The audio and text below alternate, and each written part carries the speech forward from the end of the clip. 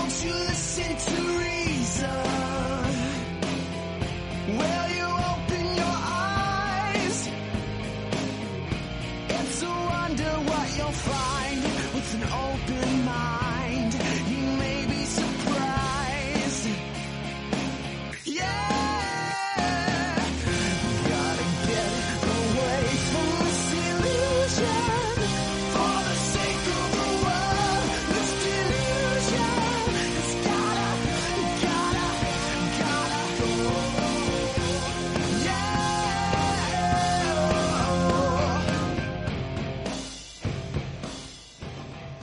Hey everybody, welcome to the Atheist Experience Live. It is Sunday, November 10th, 2013. I'm Matt Dillahunty. Joining me, Martin Wagner. Hello. How are you? I am well. How are you? Good. Yeah. I didn't bother to ask you. Things were so hectic before we started. If you had a topic that you wanted to talk about before we actually went to call. I don't actually, but it's been a couple of months since I've been on, so I'm eager to be back and happy to be back and ready to talk to folks. Cool. So, yeah, I've had quite a bit of time off with traveling and stuff. Yeah. It's like Russell does the show, and other people have been here. And I managed to get in last week for a little bit. I won't be here next week.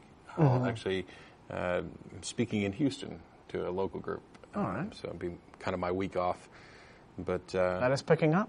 Your schedule is picking up. No, it's actually I'm done for the year pretty much. This is the last thing. Oh, well, that's good. Other That's than relief, you know, we take a Christmas trip. I don't know why I'm telling all you this. You don't care about any of this. Because it's fascinating. Is it fascinating? Everything about your life is fascinating. You know, including that one thing. That one thing. Yes. This morning when I was taking a shower. No, there's no point in talking about any of that stuff. Anyway, this is the Atheist Experience. We're live. It's Sunday, just like always, from 4:30 to 5:30 p.m. on our public access cable channel and streamed live to the world over the internet. To the world. To the world. We have found out that we are streaming in Afghanistan and Kuwait, apparently. We've been informed. Which is awesome. This is, yes. You know, maybe we'll get calls from there. We've gotten calls from pretty much everywhere, which is nice. But I guess if you didn't have anything specific you wanted to get to, apart from mentioning that after the show's over, we get together and go to Threadgill's, 301 West Riverside Drive there. I guess we can go straight to calls. We can, yes. Cool. All right, we got Sam in Evansville, Indiana. How are you? I'm pretty good. How are you guys? Not bad. All right. So my question is, and this comes from a conversation with a friend that I met at Primetime. I don't know if you guys are acquainted with Campus Outreach. Campus Outreach, as opposed to like Campus Crusade for Christ? There's another one? Yeah, is this like a separate very similar, but they are separate organizations, yeah. Okay. Huh, all right. I think I might have heard of it, but I mean, right now everything's fuzzy. But yeah, Primetime is essentially evangelism on campus. It happens in the largest forum. I went one night because I saw a bunch of people going, and so I met this guy there. We've become good friends, and we went to a retreat with Primetime. And on the way there and on the way back, we talked the entire time about the arguments for theism and atheism. And what they ultimately came down to was that it's a faith thing, and that atheists exist ultimately to glorify God. And I wanted to know if you guys had come across this claim, if not that in particular, by proxy, that you will convert many people one day. Oh, sure. I mean, it's... Yeah, variations of that. I get email from time to time basically saying that people have had a word directly from God that he's going to reveal himself to me and do a powerful work in my life, and then I will convert back to Christianity and just save multitudes. I hear that from time to time. I can't say it's false because I'm not dead yet, but I don't see any likelihood that it's actually going to happen. To me, it's yet another in a long line of I believe what I believe and I can't possibly wrong, and so I'm going to try my best to rationalize these things that don't fit in my little model of not being wrong. Right, and that's where I run into problems, is that this very much so deals with the color of the lenses that you look through. And there are people that have died as atheists, and you can name all kinds of famous people. You can say they did. The one that comes to mind for me is Darwin, because I've heard that so many times. The idea that he changed on his deathbed recanted, and it's said that he didn't. But what gets to me is that I don't know if you guys have any retort to this, if you have any argument, but I can't think of anything This is almost something that is MC Hammer's "You can't touch this." You mean a retort to when they just tell you that sort of thing generally? Because it's one of the, well, when you're talking to them directly, you can just sort of go shrug, whatever, because you know what they're doing. It's either a defense mechanism, or what they're doing is they are attempting to sort of fit you into their narrative, because here you are, you're an atheist, and you are, generally speaking, you seem to be an all right, decent sort of guy.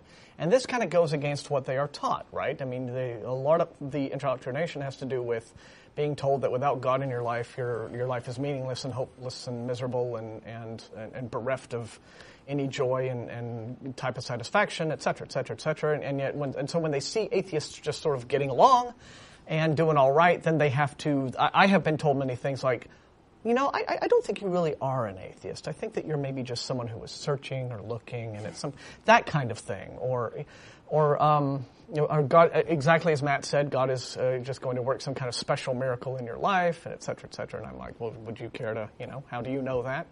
And why wouldn't it be just the same sort of thing that he worked on you in the same way? I think it's just them trying to reconcile things in their own mind. They've been taught a certain thing, reality is showing them something else, and they're trying to fit it all in. So you asked, what's a retort or response to this? And I get this a lot, actually. I got a couple of emails and a message over Facebook from people who are like, I was in a discussion with some theist and they said this, and I'm wondering how to reply to it.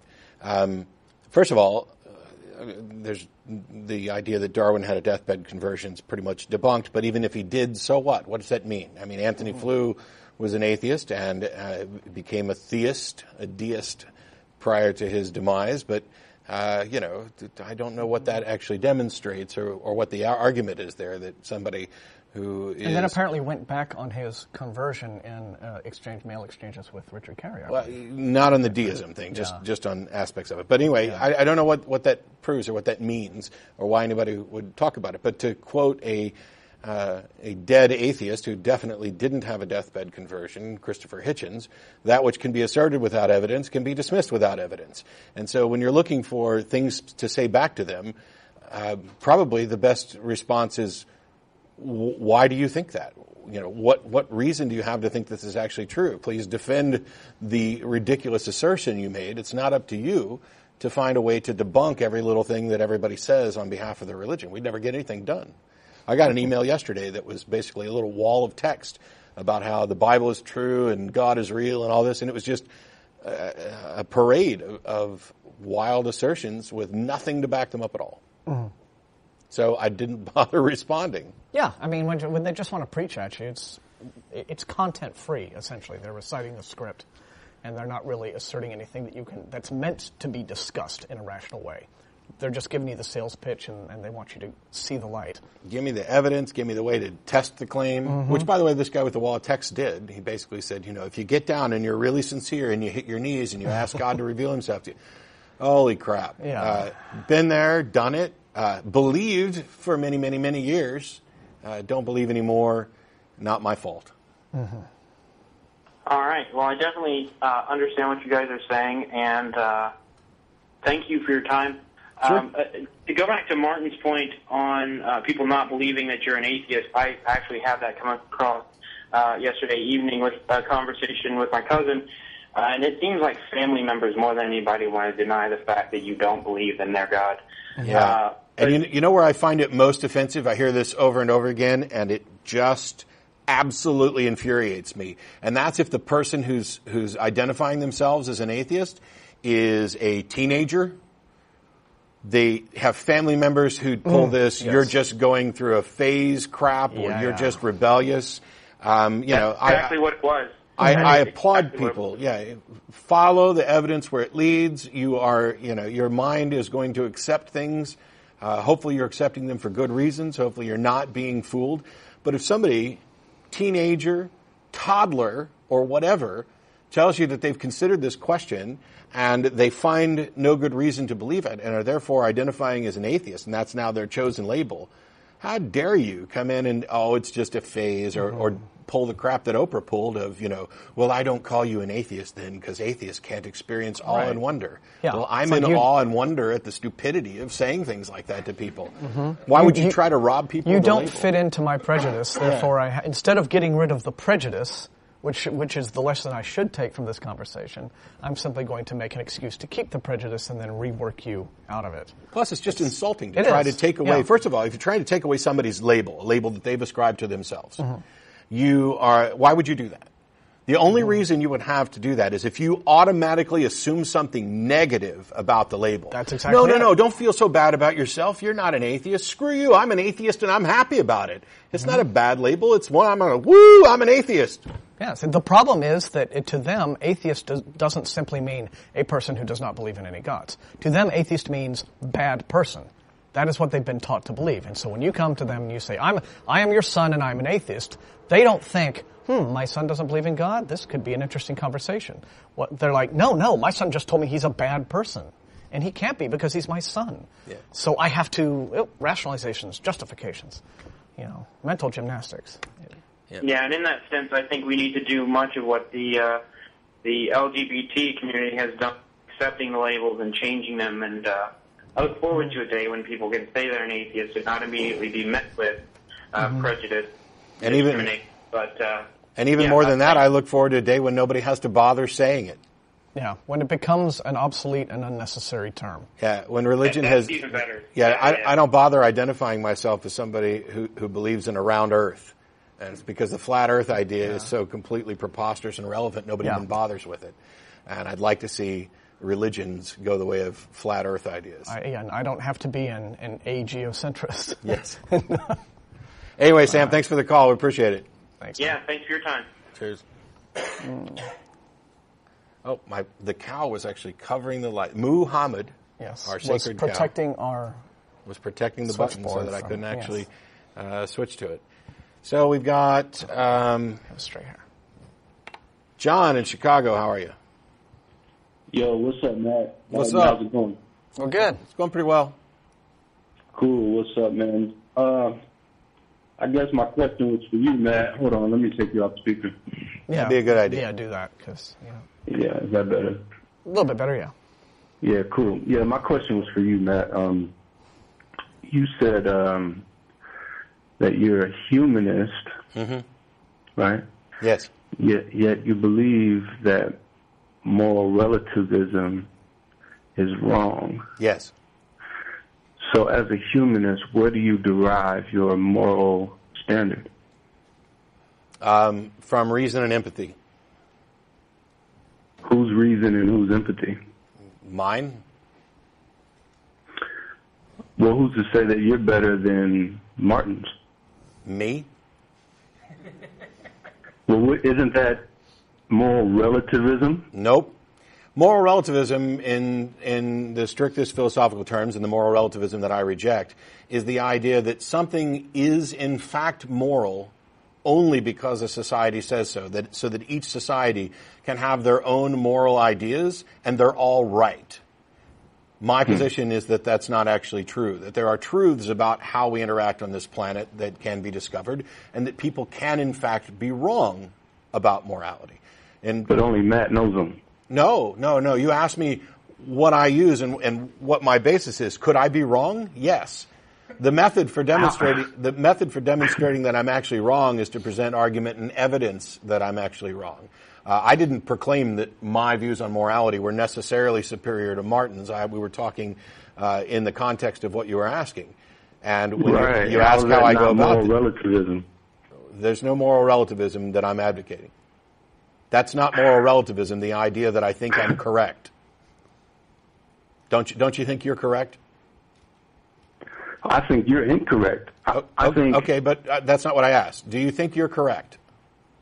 In which regard? Whatever. Pick something. Don't you think you're right about pretty much? I mean, do you knowingly think that you're wrong about something and still maintain that position? Just as human beings, we tend to think that we're correct. Right. And yet we are wise to recognize that we may in fact be incorrect. Right? Right. Okay. Which is relativism. No, I just explained to you what I was specifically rejecting with moral relativism. has nothing to do with the fact that we're recognizing I might be right. Yeah, accepting the possibility of being wrong is not the same thing as relativism. Relativism is the idea that everything, what's the word? Everything permitted, nothing is true, or something like that. It's this whole idea, as Matt said, that anyone can pretty much hold any view that they wish, base it on anything whatsoever. It could have a good basis in reason and evidence, or it can simply be pie in the sky wishful thinking. But if your answer is right to you, then then I'm right, you're right, everyone else is right. It's an appeal to individual truths, which I tend to reject. You see, like morals. No. I'm talking about the idea that something could be true because it's true for you. That's the thing that I'm actually rejecting. See, we're physical beings in a physical universe that obeys physical laws, and that means that there are truths to be discovered about the way we interact. Just as there would be for our physical health and our mental health, there are truths to be discovered about societal health and the health of relationships, and they're not just merely subject to opinion. It's not. Let's say genocide, for example. Sure. Is that relative? You're not even asking questions that really make sense in the context of this conversation. What is it you want to know? Well, you claimed that you don't believe in moral relativism. Well, I believe there are people who believe in moral relativism. I'm saying that I do not accept the positions of moral relativism, that something is true merely because a society deems it so.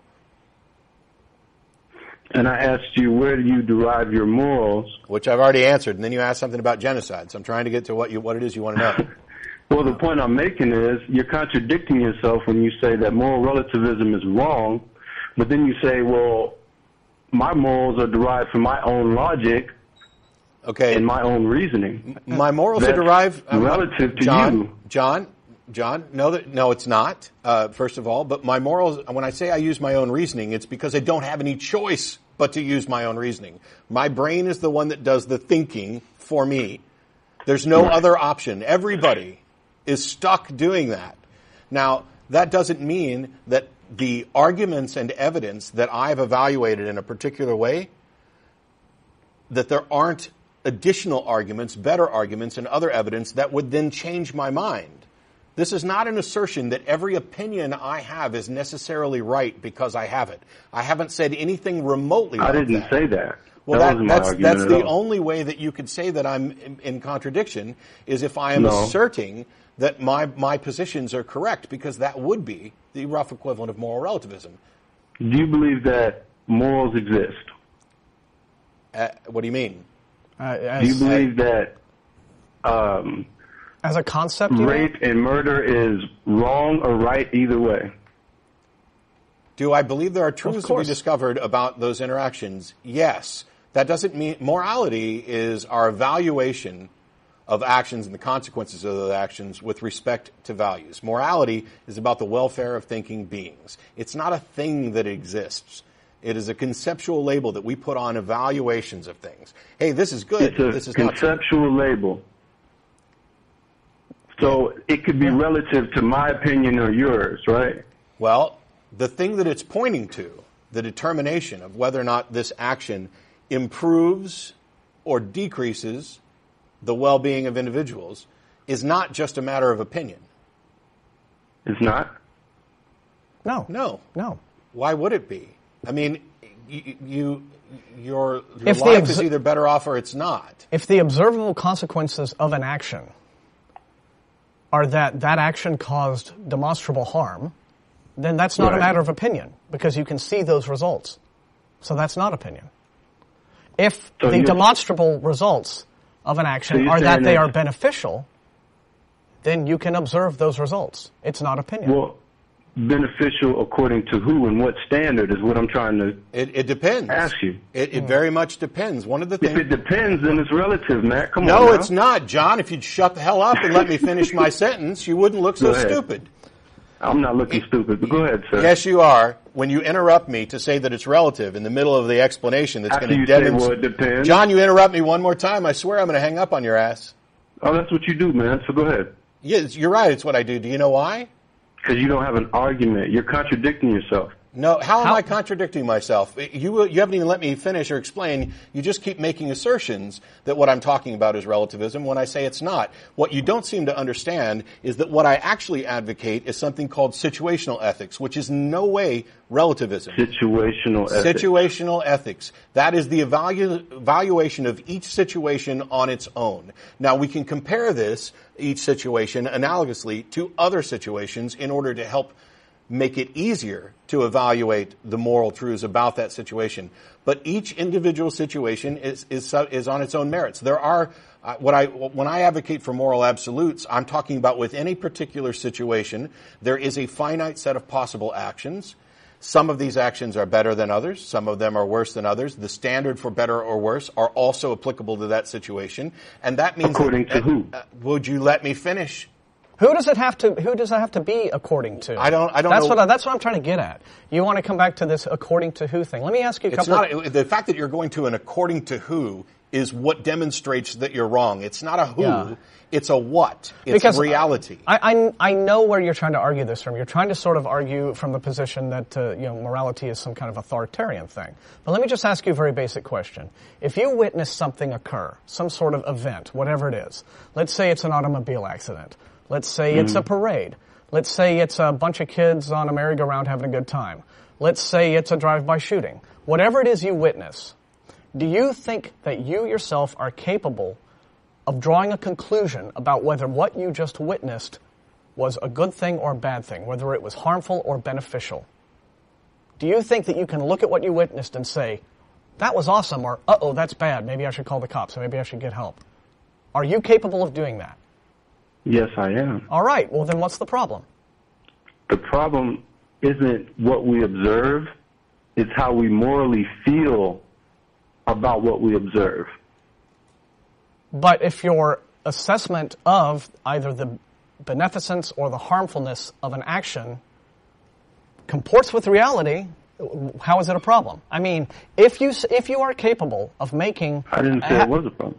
Well, yeah, but you just said you did. You said the problem was in how we assess it. But how is it a problem?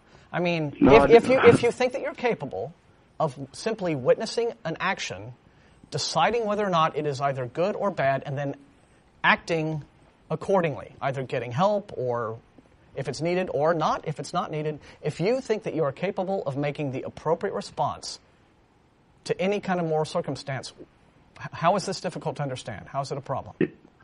It's not a problem. All right, well then fine. Why are we talking? I mean, you get it, right? You're capable of making that decision. You acknowledge that you are capable of witnessing an act and making an appropriate moral decision. Well, so are we. So is pretty much everyone. And in those cases, I didn't say you weren't. Well, then fine. Why is this an issue among theists? Why is this an issue really among anyone? I mean, if we understand that as a species that we're intelligent enough in order to get along with each other, that we know what's good for us and what's bad for us and what's good for each other and what's bad for each other, and that we're able to act upon that, fine then. I mean, it's all good. Well, I mean, let's live our lives. To start off with, he called in to say that because I'm a humanist and because I reject moral relativism, I'm therefore in contradiction. And yet you haven't in any way attempted to argue or establish that. Instead, you offer these things that you claimed were contradictions, which actually aren't. Because the only thing you need to be able to make a moral assessment is information about the action and its consequences and the value that you are comparing it to. That's it. Now, theists will appeal to values that they have invented from their Bible or their holy book or their personal opinion about what God thinks. That's wrong. I agree. It's wrong. You shouldn't do it. I have as a set of values. I have as a set of values the facts about reality and about who we are. Now, which one would you rather be in line with? Well, first of all, what you said about theists is wrong. No, it's not. Well, maybe not you, but others. You said that theists get their morality from a book, or they're made up God, or they're made up. I don't want to put words in your mouth. I said their opinions about their ancient book, or their opinions about what God thinks. Where do they get it from, if not that? Their morality, their opinions on morality? Yes. theists believe that all people share the same morality. Therefore, well, that's now. Hang on. All people share the same morality or the same views about morality, because clearly the latter isn't true. Say that again. So you said, first of all, you say theists believe, and that's just absolutely absurd, because theist is just a position of acceptance that there's a God. It says nothing about what you believe about morality. Theist and atheist would be the top level thing, so we'd have to talk about specific. Biblical theists. Christians. If you prefer. Mm-hmm. Christians, sure. No, I'm a Christian, so I argue my point of view. Sure. I believe that all people share the same objective morality. What do you mean by that? Murder is wrong. Rape is wrong. So there are things that are objectively wrong. John, I'm asking, do you think that people share the same morality or the same objective reality? Code. Or that they have the same opinions? Because obviously people have different views about morality. Right. Okay, so what... But we all exist that people are moral beings. What do you mean by moral beings? We have opinions. What do you mean by moral beings? That we have opinions of actions, whether they're right or wrong. Okay, good or bad. Okay, sorry. Yes, I agree with you. We all have opinions about whether things are right or wrong. So what? I asked where you derive your morals from in such a way that you're objecting to my position. My morals, I believe, are ingrained into me. I'm not saying that atheists don't have morality, because it's also ingrained into them. What do you mean by ingrained into them? Because it could be that we agree. That we all agree that rape is wrong? I understand. There's no reason to come up with a specific example, because you're going to find specific examples on which we agree and specific examples on which we do not agree. So it's probably better to talk about this at the top level rather than specific examples. So, well, you had a call with G-Man that I saw where you said that slavery was absolutely wrong. Yes. You say that no matter what, slavery is wrong. Actually, what I've said many times is that I can think of no situation and no circumstances under which anyone could justify the owning of another human being as property. That doesn't mean that it doesn't necessarily exist, but I find it preposterous to think that it does. Just because there are various evaluations of things doesn't mean that there aren't still absolutes for certain situations, and enough of them could be that there's no situation in which this is not immoral. There's only one that I've heard in a historical context. But anyway, so is that your statement, Matt, that slavery is absolutely wrong no matter what? Do you stand by that statement? If you do, then... John, did you not just hear me? I just clarified this for you so that you would not pull up a silly little straw man about what my position is. And I also said that there's no reason for us to get into specific moral issues, because we're going to find somewhere we agree and somewhere we disagree. What I've asked for is, what is your moral foundation? How do you derive your moral views?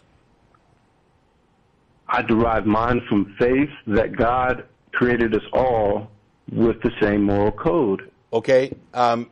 That is first of all, I'm not going to accept any faith-based claims, and if you're going to say that there's something wrong with my position and your position is better because faith, well, you failed. I didn't say that. I'm sorry. I think you just did, John. You didn't just say that it was because of faith? I said that I have faith that God created us all. Okay, I did not say I was better because I had faith in that. No. Okay, but you said that was your basis. That's my basis. Okay, you don't think your morals, you don't think your moral views, your moral values are better? I think that we all have the same moral values. No, we don't. I think that I can justify mine. No, we don't. Are you opposed to abortion? Yes, I'm opposed to abortion. I'm not. So clearly, we don't have the same moral values. Now, are you opposed getting back to this? So you've already made a claim that's flatly false, that we don't all share.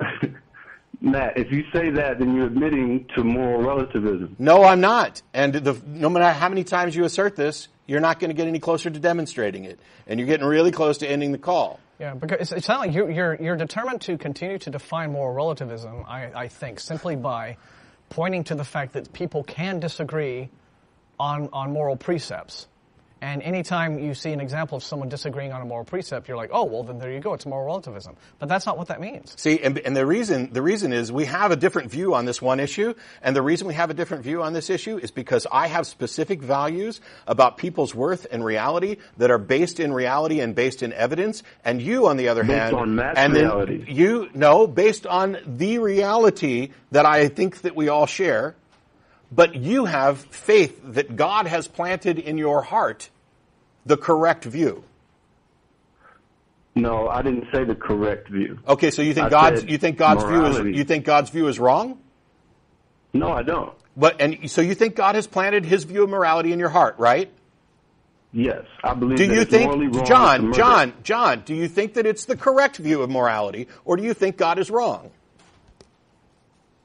Do I think it's the correct view of reality? Oh, please. Do you speak English? You think God put His morality in your heart. Do you think Yes. it's the correct morality? Yes, I believe. Then it's why wrong did you to say commit that? murder. Why did you challenge me on that when I just said that you believe God put the correct moral views in your heart? And you believe that you're alive. John, to I swear if you redirect this one more time, I will hang up Dodgeball. and block you from the show forever. Dodgeball. All right, man. I'm not playing dodgeball with you. I said something, you said I was wrong, we had to spend a minute backtracking for you to finally admit that I was actually correct, and now I'm betting in a couple seconds you're going to come back and make another assertion about relativism. Let me put it to you simply. You have no foundation for your beliefs. I am offering a foundation in reality, one that is demonstrable, one that is based on evidence, one that we can both investigate and explore. And even if I swear you're done. Bye. Yeah. Even if you want, Yeah. you're objecting to moral relativism. There are plenty of atheists who, by the way, are moral relativists. I know quite a few of them. We disagree. We have amazing arguments and discussion. None of them are nearly so frustrating as trying to talk to people who make appeals to faith and think that they're correct because God told them so, which is basically what John is saying. Instead, we are human beings stuck in a universe. We are operating according to the rules of that universe.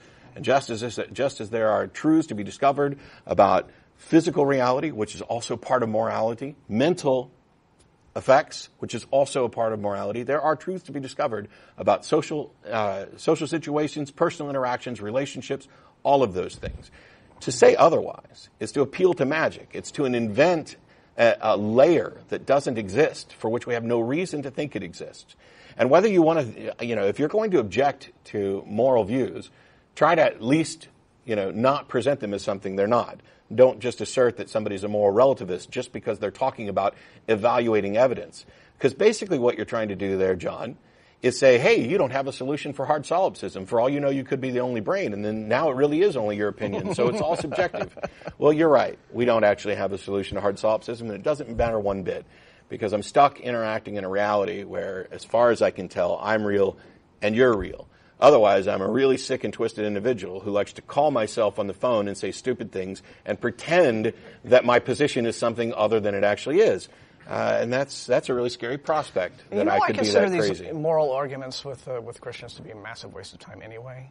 Because after going through all of that rigmarole and dodging answers and and just spinning around in this kind of rhetorical cul-de-sac where no one's getting anywhere, at the end of the day, most of the time, these are the same people who will look at you and say, well, salvation is by faith and not works anyway. Yeah, and additionally... So it's like, well, why does it matter? Why is morality even part of the Christian way of thinking if salvation simply comes down to faith and no works that you perform have a bearing on it? Yeah. It's also, at the end of the day, when you say, okay, let's compare our moral positions, set aside the basis for the moral positions, let's just actually compare them and go down the line and see which of our views, the humanistic view, would produce a better world. One that is less divisive or more divisive? Well, I think we already know that one. One that is more in tune with the needs of human beings here and now, or one that has the entire existence on the planet being nothing more than a temporary place to wipe your feet until you get to go to the permanent happy land, that everything of this world is like dirty rags. Those are the values within your religion. Now, maybe God didn't write that part on your heart, But that's the other thing I didn't get to mention, John, is God wrote something on his heart, and he wrote something different on somebody else's heart, evidently. Talk about your moral relativism. And it's really ironic because just before driving down to the studio today, I posted a frame grab of a Twitter exchange that I had with a Christian who asserted very, very bluntly that if he could confirm that he had a command from God and that God was telling him to kill, he would do it. But he would have to confirm it, but he would do it. Yeah, now this is the problem with having a moral sense that really is nothing but obedience to authority. There's no morality in just blind obedience to authority, and yet it's the Christians who will argue most fervently. It's an admission. Sorry, go ahead. Christian morality is the only valid sense. Who are that way? Who act that way? It's disturbing. So it's a bit of an admission, in my opinion, that they don't actually believe the things they profess that they believe. If I could actually confirm that it was because they know, they're never going to have to confirm that with God. But it's also an admission that they know already that being commanded to kill is morally wrong. Yes. Right. Yeah. But and the thing to do is at that point is say, well, this authority figure, maybe I shouldn't trust this authority figure. What happens in their brain is, I know it's wrong to kill your kids, and if somebody gave you a command to kill your kids, that would be wrong. But I can't. I better say that if I'm sure it comes from God, because they're getting ready to throw Abraham and Isaac in my face, and blah blah blah. Yeah. It's a lot easier than that. And one of the things, I just went through this ExploreGod.com initiative here in Austin over 5 weeks. Met some great people, had great interactions, had some great arguments and discussions.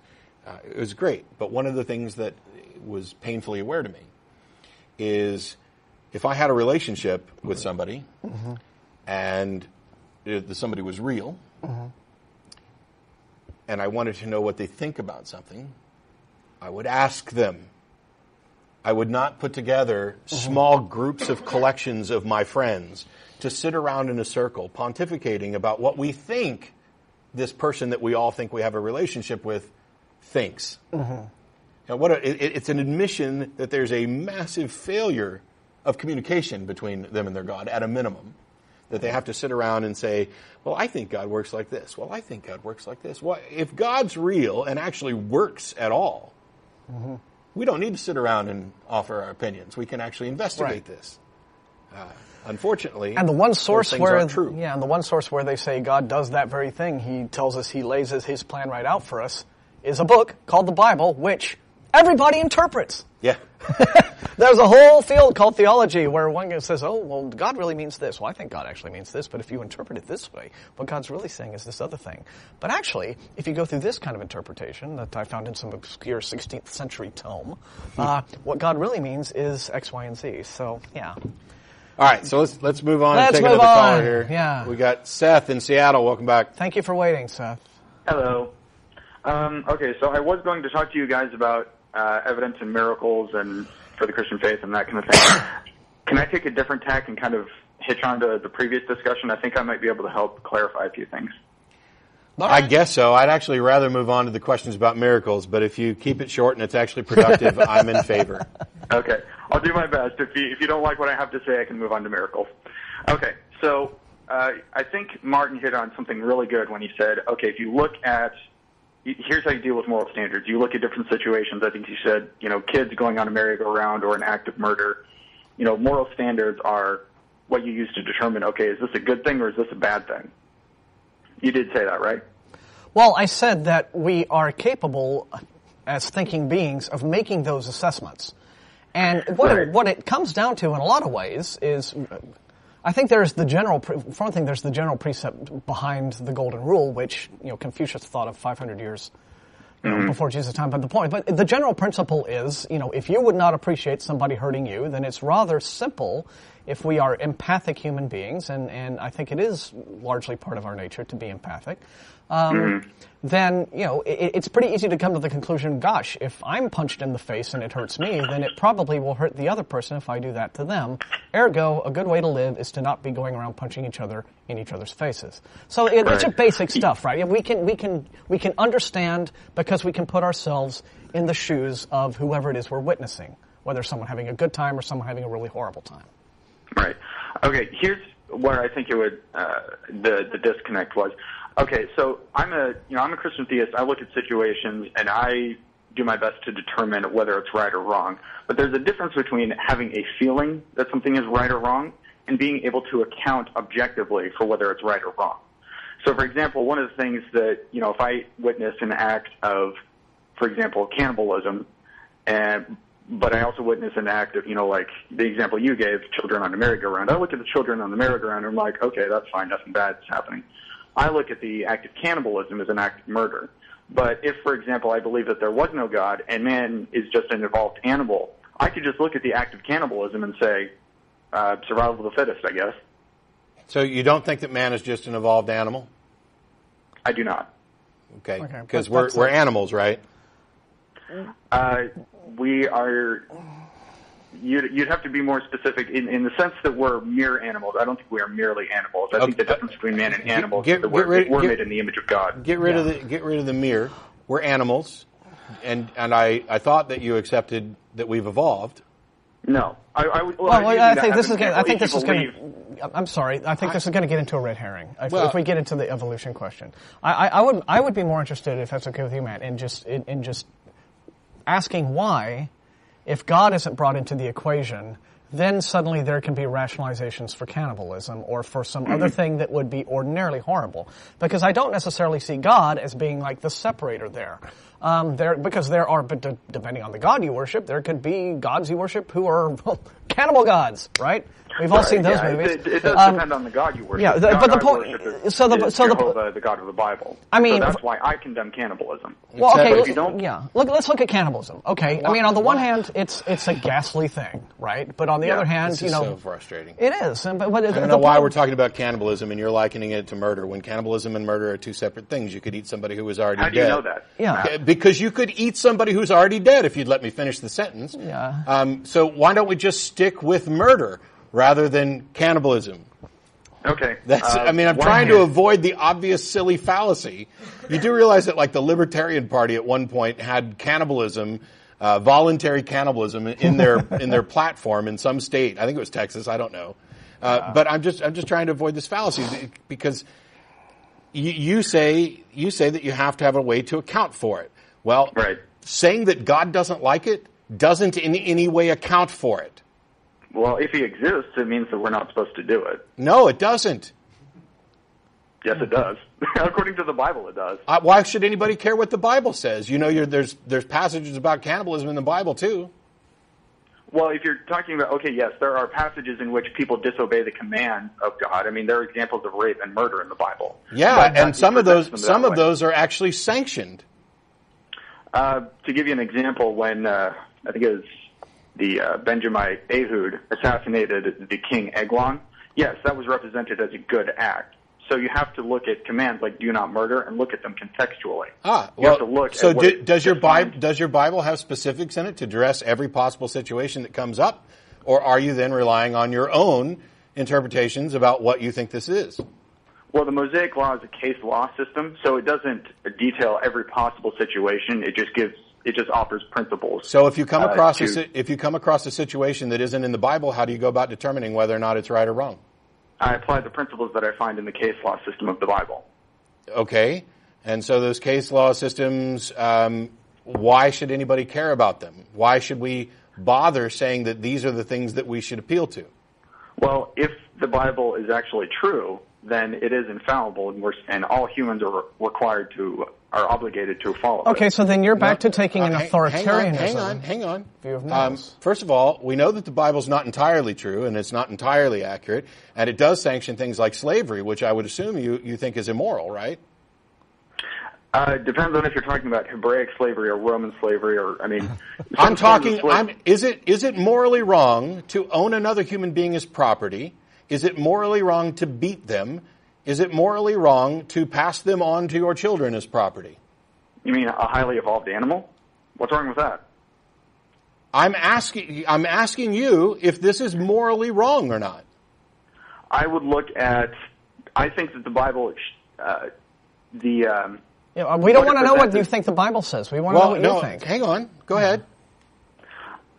It would take a while to go through all of this. Basically, it doesn't take long at all. Read Exodus 21. The Bible explicitly sanctions those things. Right, and I think that if you look at the whole thing, the New Testament as well, what it presents is that slavery. No, it doesn't. Inherently. Okay, can you let me finish, Matt? No, actually, because you kind of jumped by saying that the New Testament corrects this, and it doesn't. The New Testament does have passages about slavery, but yes, it says slaves obey your masters, even the cruel ones. At no point. Yes, in Ephesians and Colossians, it does say that. At no point does the Bible say, hey, that slavery thing, we got that wrong. It's immoral. What it does present, though, is that Paul does tell his the slaves that have slave masters in the churches, he tells them, obey your masters. And one of the other things he tells slaves is use whatever legitimate means necessary to obtain your freedom.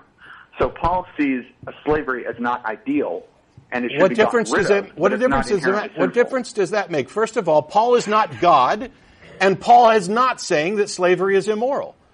The Bible sanctions slavery explicitly, and never condemns it.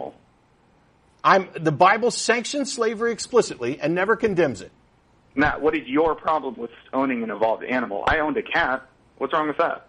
What's wrong with owning a cat that's highly evolved? I'm not the one claiming that I'm appealing to the Bible for my morality and then shrugging it off when it's inconvenient. No, I'm not. I'm not shrugging it off. I'm saying I'm trying to give you an explanation of my view of slavery from the Bible. I'm asking you to do the same thing. According to you, humans are just evolved animals. What's wrong with owning a highly evolved animal? I don't wish to be owned, therefore I don't wish to own anyone else. Simple. Why should we listen to the golden rule? You adhere to it. Why should others? Well, it depends. Are you an empathic human being? Do you care? Do you actually care when someone else is hurt? And it's even more than that. I do. Yeah. Okay. Well, then you what more do you need than that basic ability? In addition to empathy, which Martin is right, should be enough, we actually know that owning slaves is not good for the slaves. It's not even good for the slave owners. That a society that allows and permits the owning of other people as property and the treating of other people in this way is demonstrably worse off than one that prohibits it.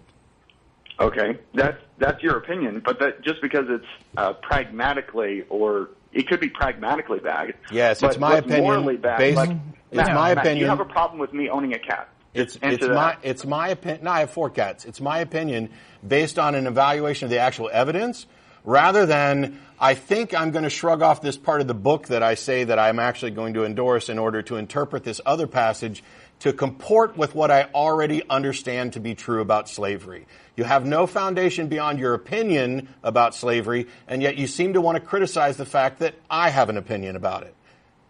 Well, I'm doing my best to get my opinion from the Bible. I want to know why. I really do. I mean, especially when it's wrong.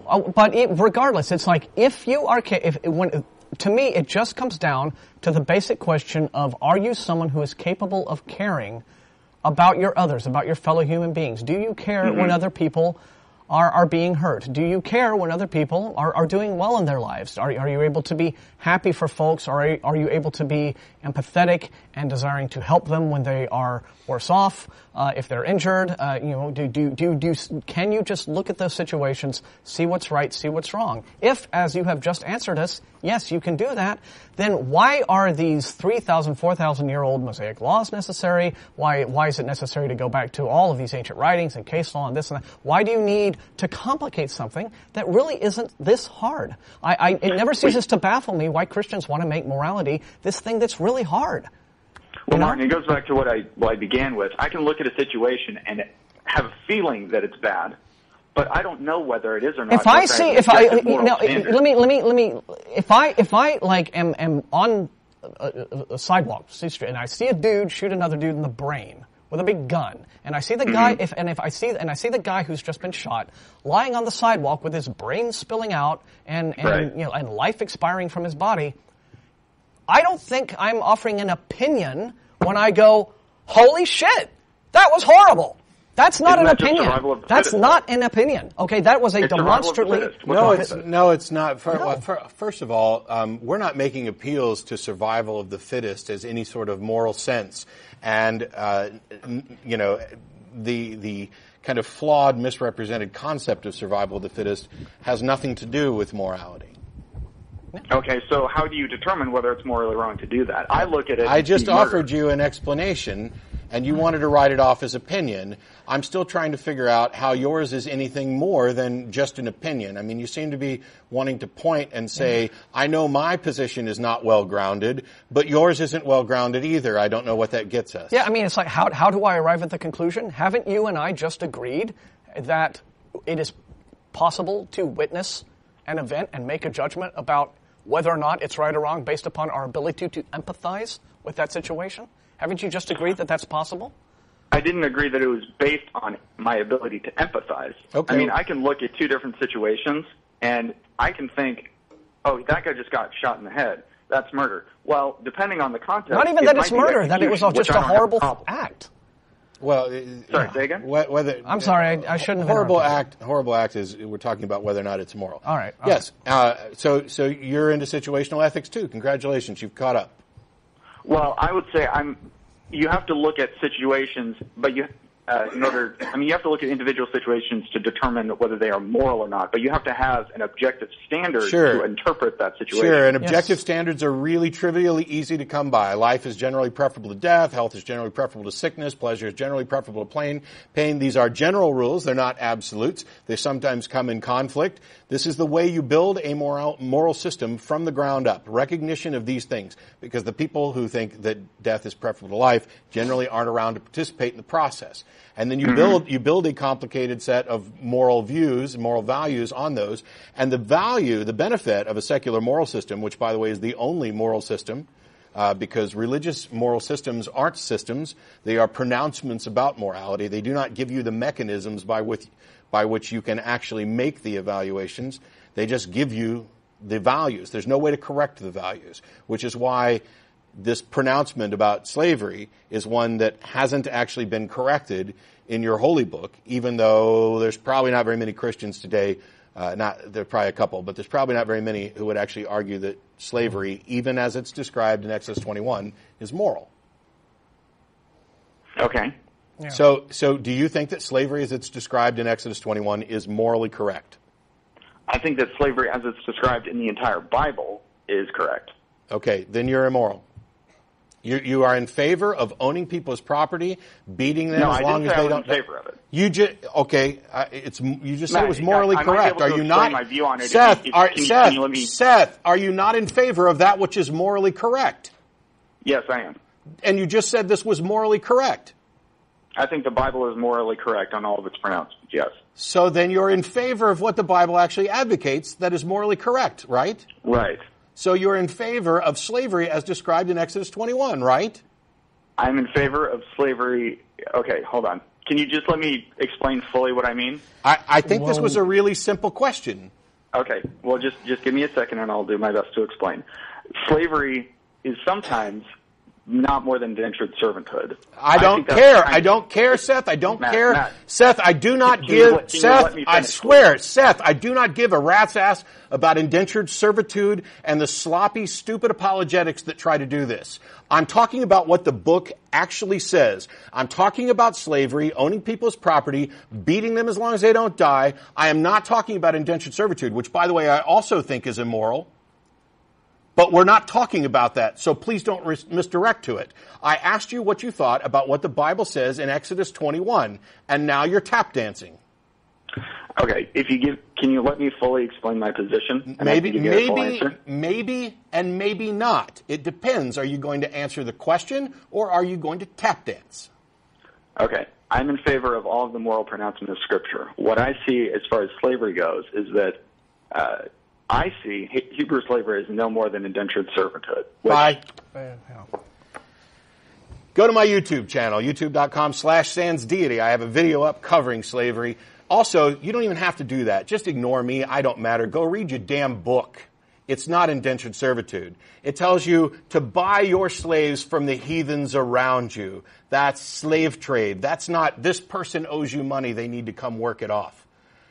this tired apologetic of trying to say, oh, slavery in the Bible is nothing like what your modern version looking at slavery in America has polluted your mind to what slavery was in the Bible. No, I don't ever even need to consider the atrocities that we committed in the United States of America by owning people as property and making them work. You could point to slaves who were very happy that they were in that condition. Doesn't change the fact. I can read the Bible, Exodus 21, I can read what it says because it tells you right there exactly how to trick a fellow Jew into being a slave permanently instead of for just merely 6 years like it starts off saying. It specifically tells you to buy the slaves from the heathen around you, that they become, in Deuteronomy, that they are your property and can be passed on to your children, that you can beat them as long as they don't die within a day or two. If you want to call that indentured servitude, you are bizarrely confused about what that book actually says. And if you want to say, try to hold on to, the Bible is absolutely correct and absolutely moral, and yes, I accept that what the Bible says about slavery is right, and then try to pull a tap dance about claiming that it's indentured servitude, you are either a liar or profoundly confused. In either case, we are done wasting time on this issue.